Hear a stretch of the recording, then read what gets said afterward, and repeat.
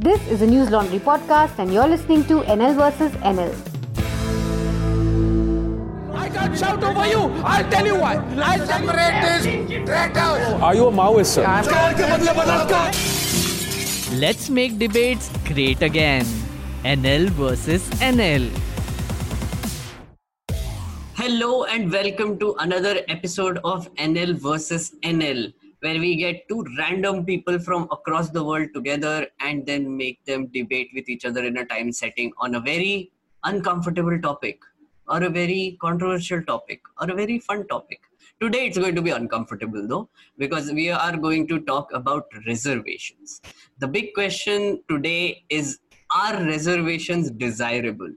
Now, right at the beginning, let me tell you, all the four people who are going to be a part of this podcast are upper caste people, and we are going to be sensitive, hopefully. No, we are going to be sensitive about this. Let me introduce the debaters for today. We have Chehek. Hi, Chehek. Hi, Meghnad. Chehek is the editor of Campus Politic in News Laundry. So she works with News Laundry, and she is going to speak in favor of reservations. And Agastya, hello Agastya. Hi, Meghnad.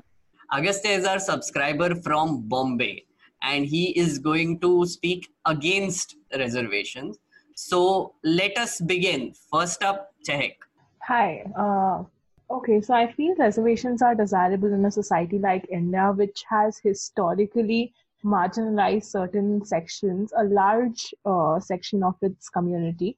And throughout the ages, they have been structurally oppressed, and they have been denied places in educational institutions, in government institutions. They don't have a voice and representation in the parliament. All of this continues throughout the ages, and the upper caste continue to I wouldn't say upper caste, I would rather say the dominant caste.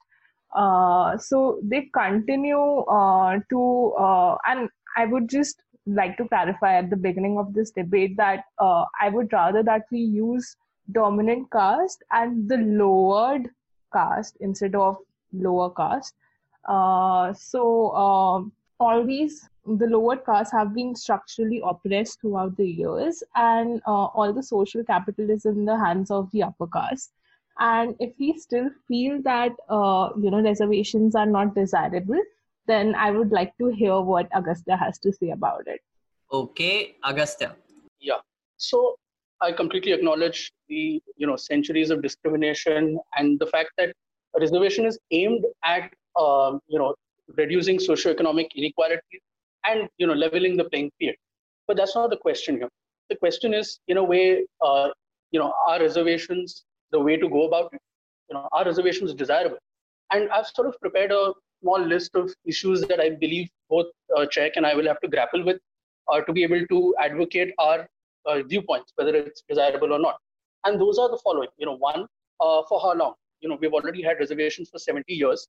How much longer do you want to have it for? Second, who should get it?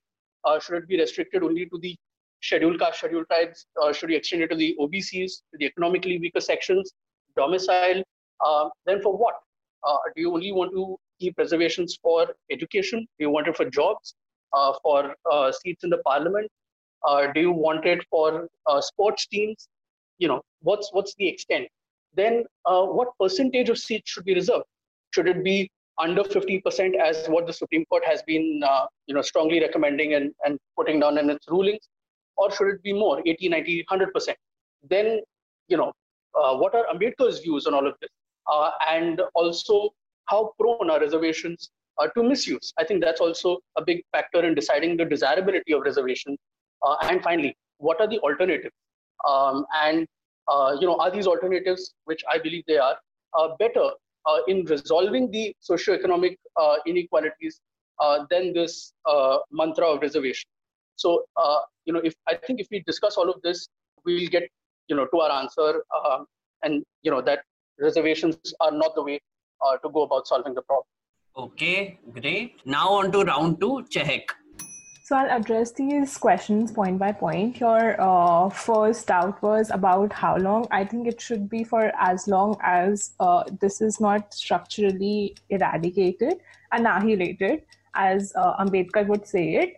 And second, that you said that how much of these reservations, 50%. So currently, yeah, it's under 50%. But I would say the rest of the 50%, which is dominated by the upper caste, is still more than what is reserved for all these different sections, SC, STs, and OBCs.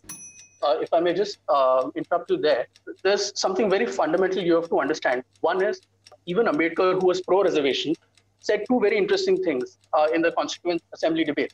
First is he said that it should be there for only 10 years. Now we've already had it for 70 years. And let's be honest, you can never completely eradicate socioeconomic inequality. So I don't really see, when you say how long, it's very vague if you say, as long as it takes. Secondly, he also touched upon the topic of what percentage. He gave the example. He said if 70% of the seats are reserved and 30% unreserved, isn't that violating the fundamental basis of equality? And these are Ambedkar's words in the Constituent Assembly debate, not mine. Thus, even he recognized that if 70% of the population is downtrodden, reservations won't be the way to solve it because the majority is downtrodden in that particular area, and that it militates against the idea of equality. Yes, so I was coming to that. So the first thing is that when Ambedkar said that it is for 10 years, so he initially thought that 10 years would be enough, but they clearly weren't, because these structural inequalities are so engraved within us and within the system. And also, since reservations were never implemented properly, so this has to go on until we reach what the point where Ambedkar would be satisfied with it, right? The point that Ambedkar was aiming for. So that is one. And the second is, you said about the amount of reservations. So I would say that when we talk about how when we talk about reservations, we are not acknowledging that the upper castes have had a social capital which enable them to hold these seats. So basically, they have already reserved these amounts of seats for themselves since the very beginning. So reservation is important to, counter that, to say that if you have social capital and you are dominating something, so we also deserve a space there. The third is, you said if the people you want to extend it to, SC, STs, OBCs, the economically backward section, I do not support reservations for economically deprived people, because I believe that can only be solved through economic policies. Reservation is not a tool for economically empowering people, it's a tool for social justice. And there were three other points that you made, and I think I am forgetting some of them. I'll tell you. One is, what are the alternatives? Do you think that the alternatives are better? And also, how prone reservations are to misuse? Yeah, so reservations are prone to misuse as any other policy in this country. But then the point is that, for example, if democracy does not work in a country, so should we improve the democratic process itself? Or should we say that, no, let's just, try fascist forces or a dictatorial government? We just try to make the democracy better, because at the end, it's the best option. Let's not get far ahead of ourselves. This is not about dictatorship. This is about differences in policy. Let me give you certain alternatives which I believe really counter the narrative that reservations are the only panacea to curing all social evils. One alternative, and this is from an article that I read of Yogendra Yadav, wherein he says, let's combine the merit, academic merit and social disadvantage, and sort of make a rank basis that. So what he has advocated is you take a sheet of how many marks you've scored on that exam, and then you take another index called a social disadvantage index. This index will have, to measure social disadvantage, it will have group components that will include the caste component, community component, gender component, region that you belong to.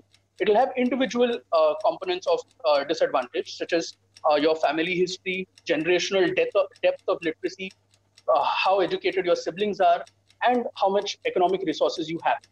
And basis all of this, you combine the two, you calculate, basis this, you calculate the merit, and then you give those people, seats in educational institutions. That's just one way. Then, there's this concept called education vouchers, by which you give poor people education vouchers for their children to learn in private school. That's another alternative. Then there are alternatives of scholarships. Many Dalit leaders in the recent past have advocated, because a lot of, the truly marginalized sections of the society don't really get the benefit of reservation.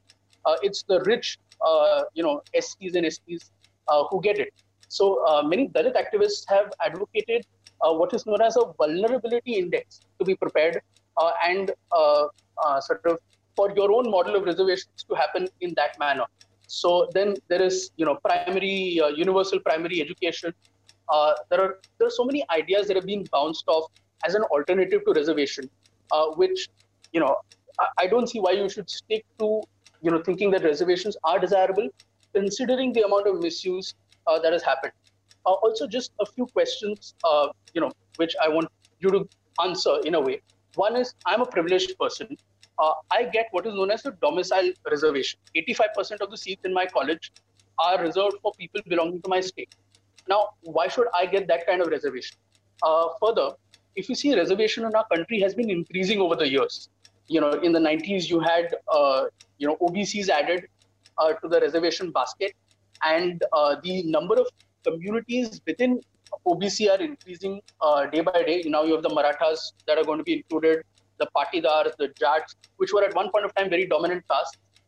And then also this, big question, elephant in the room, the creamy layer. Now, in a way, the creamy layer is used for OBC reservations. The Supreme Court has applied it. But even there are creamy layers within SCs and STs. Why shouldn't that doctrine be applied to SCs and STs? So I think, if you look at all of this, you'll realize that, we've really made a big mess of our reservation policy, and reservation policy is prone to this kind of misuse. And no politician, recently you had Prakash Ambedkar giving a speech wherein he said neither the BJP nor the Congress will have the guts to bell the cat and remove the policy of reservation in certain areas. So in that sense, I think you must acknowledge so many problems that reservations have created. Okay, so I'll address these questions one by one. First, you said that the vulnerability index. So can it quantify social discrimination? Because that is the entire point. Even a rich Dalit would face the same kind of social discrimination. An argument can be made. I still do not support it, but an argument can still be made that they can be, to them you can try not to give financial compensation, but reservation should remain even for the economically privileged Dalits, because they have faced years of social discrimination as well. And second, you said about the domicile categories. It's okay, like you are privileged from that very geographical area, but there are many people who are not. And if you are, you can always apply in the general category. No one is forcing you to, take that quota. You can always apply in the general category. But for others, I think it's for the most marginalized sections of the society, and at the end it ends up working in their favor. And about misuse, every policy is misused.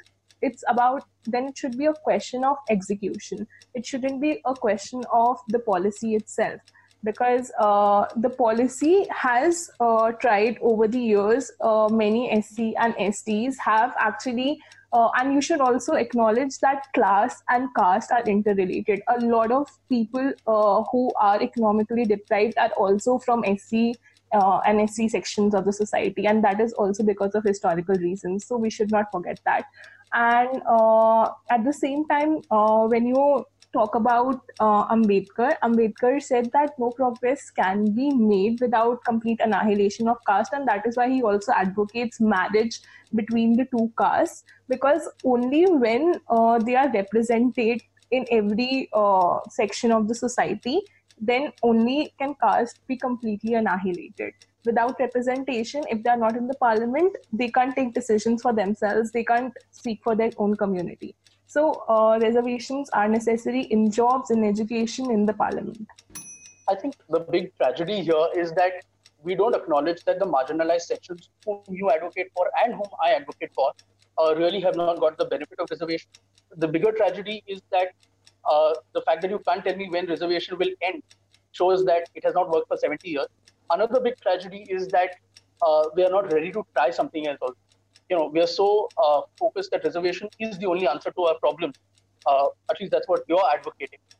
That you're not even ready to entertain the possibilities of what I said, for example, the social disadvantage index, universal education, etc. Finally, I don't think marriages, intercaste marriages can be included into the debate on reservation unless you're advocating, that there should be reservation on whom you can marry and whom you cannot, on a lighter note.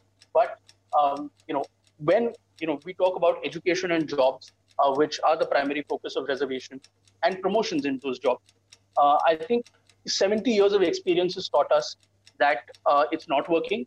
Let's scrap this and let's try something else. Because if it's not working, it's not desirable. It's not the way to go about. And I have, delved quite a bit on the alternatives.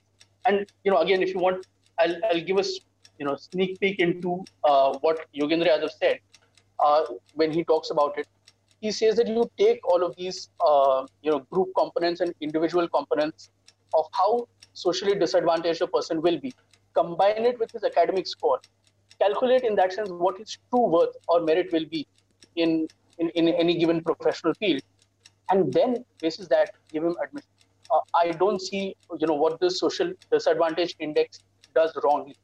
In that sense, all the alternatives that I have suggested actually address reducing socioeconomic inequality. Whereas I feel reservation is the easy way out. It brushes the real problem under the carpet. And that's why it's not worked all these years.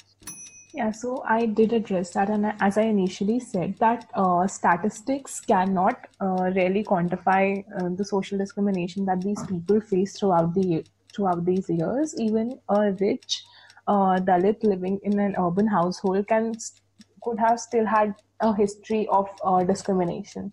And we see this in universities and colleges where a lot of Dalit students commit suicide every year, and even in the recent news about the Dalit atrocities. So that continues. And the second thing about the misuse. So yes, it has been misused. But when you say it hasn't worked, I won't agree to that, because it has structurally empowered a lot of Dalit men and women.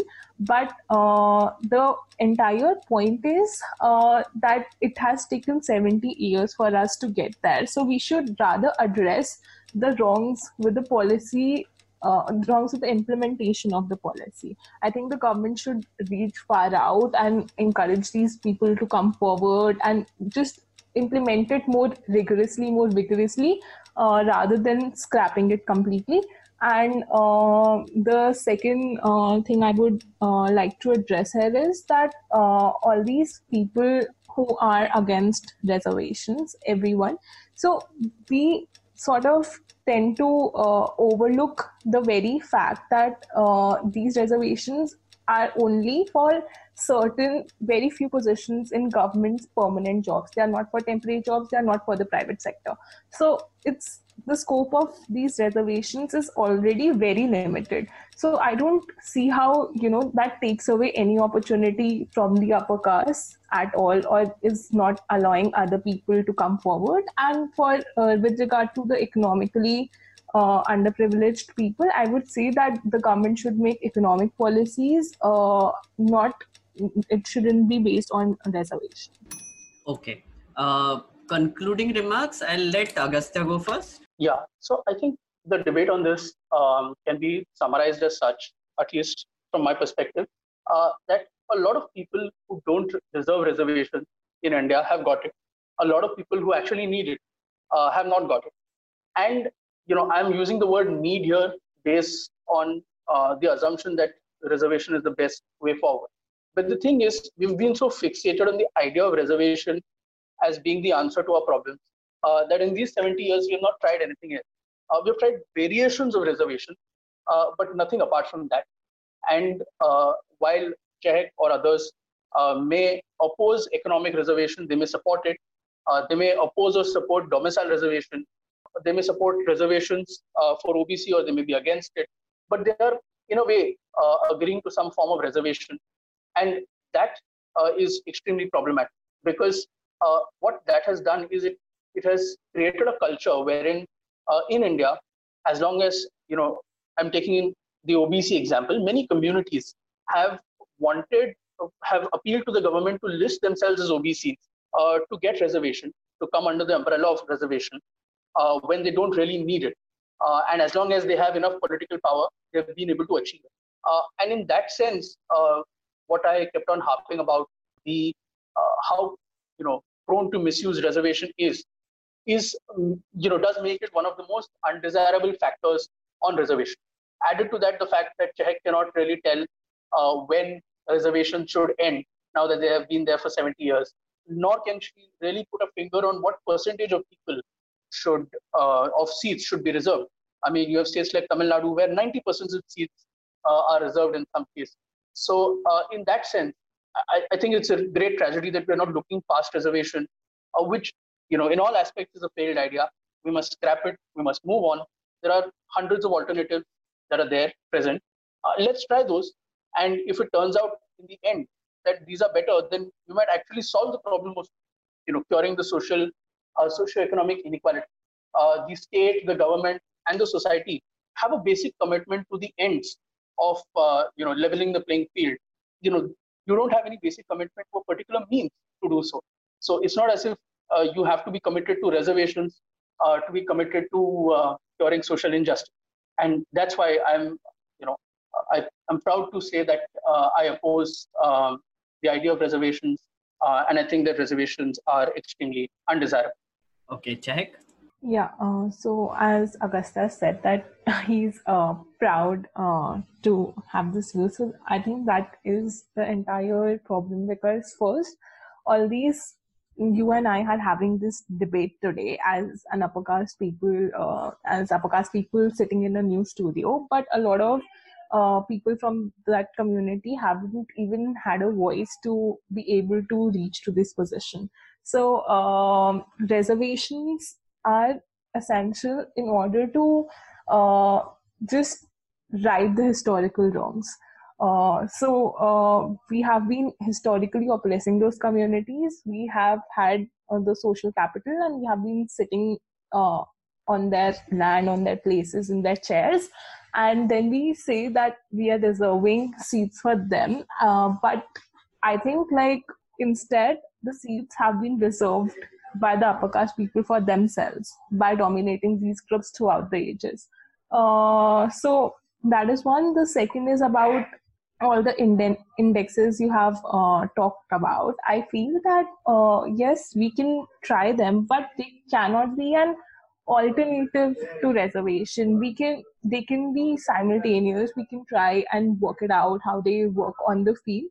But I don't think that first they are going to work in this way, that you will be able to quantify people on the basis of the social discrimination they have faced, the kind of injustices they have faced in life, the trauma of living at the margins. And so, I mean, that's definitely questionable. And the third, you said that I cannot tell the amount of time it would take for these reservations to end, because in India, these social realities still exist, and we have to vigorously impose these policies so that we are able to eradicate the social inequality sooner. And the reservations only give that playing field that you are talking about, the equal playing field, the playing field. So it's just the difference between equality and equity. So these are some of my points, and I would conclude by saying that all these people who have been historically oppressed and repressed, so reservations allow them to come to the forefront, to come to the mainstream and speak about their issues, their voices, how they matter. And at the same time, reservations have also economically empowered them. And we should not forget, at the end, I would reiterate that class and caste is interlinked. Okay, that was great, guys. And to the listeners who are obviously wondering why we didn't have a representation from a Dalit person, we did try to get one person, but the person had to unfortunately drop out. So what we are going to do is, this is just part one of this debate, and we are going to try and host a part two of this debate later with a proper representation from the as Chehek put it, non-dominant classes, right? Chehek, lowered classes, lowered classes. Yes. Thank you so much, Chehek and Agastya. Parikshit, do you have anything to add? Dude, like, unlike my usual stance of like idhar udhar dono taraf, this is a hard yes for me. Yeah. Yeah, reservations, yes for reservations. Yes, of course. Like, I found the question a bit odd just when I read the question, right? I thought, are reservations desirable? The question was slightly ambiguous to me. It was. We were being very careful with Yes. that. I mean, it's a sensitive thing. Yeah, so if you ask anybody from the general category, reservations aren't desirable. Okay? So, for example, when I was in Delhi University, there were times when everybody, one of us has felt ki like, yeah, we also deserve, but like, dude, like, we need to factor in the historical context to this. Right. Like the years and years of operation that has gone into this. We cannot just say कि यार उनको तुम 70% में SRCC दिला रहे हो, हमको 90% भी नहीं मिल रहा. Exactly. But one question I had for Agastya. So what you proposed was like a graded system of welfare, sort of, right? Like Yes. not you, but Yogendra Yadav and other thinkers have sort of proposed this. Yes. But my question is, once you have that grade, aren't you giving advantages which would be actually reservations only? So you're not technically opposed to it. I had the same question. Yeah. No, so it's not that, it's not that you have taken a mathematical number of seats, 50%, 40% of the seats are reserved, and you're giving it to one particular section of people. You're not doing that. What you're doing is, you're sort of like what you have in CBSE, for example, these days you have this thing called as continuous evaluation or whatever, wherein your extracurricular activities are taken into account, for example. So similarly, you take into account the disadvantages that certain, sections of society have, and you take that into account into their marks. So, you might actually push up your marks based on that, if you've got less marks. And using that, you sort of then create that rank list or mark list. And you'll see that, the people belonging to scheduled caste, scheduled tribe, or even OBC will not fare badly in that mark list. It's like there are so many additions given under the existing system. For example, you have this system of cultural certificate, wherein I can increase my marks based on the fact that I have learned classical music or classical dance. Why can't that be applied in a sort of a social disadvantage certificate, wherein I take into account the social disadvantage of a person and include that into the marks? I understand where you're coming from. And I absolutely actually acknowledge your point that nobody really also wants to experiment with reservation policy at all, because people are just scared in general of what kind of reaction it would have. And politically, it's a very sensitive topic, obviously. And also, policymakers are sort of set in stone with their ideas of how reservation should be given, etc. What I think is, I'm sort of I'm in favor of reservations, of course. As Parikshit said, and as Chehek also said, the historical wrongs have to be corrected. And I if I may, I don't think we can actually set how many years it would take, because it's So that was just rhetoric. yeah, but it's difficult to quantify, right? Like as Chehek said, centuries and centuries of oppression cannot be removed in 70 years. If it takes another century to correct, I think that should be also okay. I genuinely feel that should be okay. What do you think, Chehek? Yeah, and also I feel that it's more about the implementation, and with regard to the Yes. social index that you're talking about, I feel that at the end, how will you quantify that as well? Because at one point, so for example, if you have a poor upper caste and say a middle class Dalit, right? So how do you, if they have the same scores, right? So how do you What do you say? Which one deserves the seat? So if you see in the Yogendra Yadav model that I talked about, the income of the family is or economic resources is one among many factors. And it's this sort of, the idea of an index is that you take multiple factors into account, you grade them, you quantify them, and then you put out your number. So if in your scenario, if both of them have the same score, then actually the person who belongs to a scheduled caste might get far higher rank. That's what I'm coming to. Essentially, what I think, the overall, I think the debate this is where it should end. Is that according to me, what we need right now is the current system of reservation is benefiting certain amount of people. The quantifiable value again is I don't think we can even calculate it right now, because you can't really calculate social wrongs. It's impossible to do. But then to side with Agastya a little bit, I think there should also be policies which would be aimed towards a little experimental reservation, which is basically implementation wise, some little changes in policies here and there, include already keeping the already existing policies, of course, but also making sure that they're implemented better. That's what I said. Yeah. As well, that it's about the implementation. It's not about the policy itself. Yes. So I think that's a great way to end it. First, Agastya, can you tell us where people can reach you to give you their comments? Well, my Twitter would be best, I guess. Yeah. Whether good or bad comments. Yeah. Email is a little too formal and personal, I feel. Right. Tell us your Twitter. I've mentioned it in my email. It's Agastya Sri, AGASTYA. Okay. SRI 2851. Okay. And Chehek, where can people reach you? Chehek@newslaundry.com. Okay, wonderful. Thank you so much, guys, and thank you, Agastya, for subscribing to News Laundry and making this possible.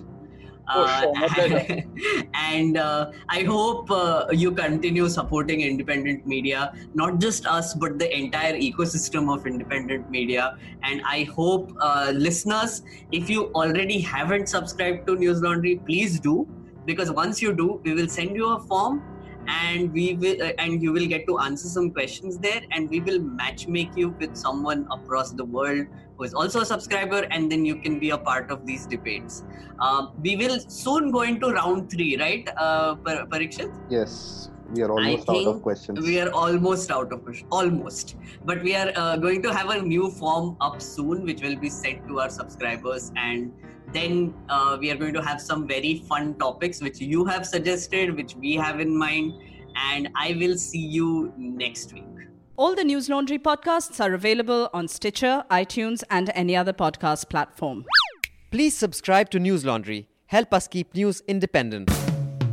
To catch all our podcasts on news, pop culture, current affairs, and sport, visit newslaundry.com. Follow us on Facebook, Twitter, and Instagram, and subscribe to our YouTube channel.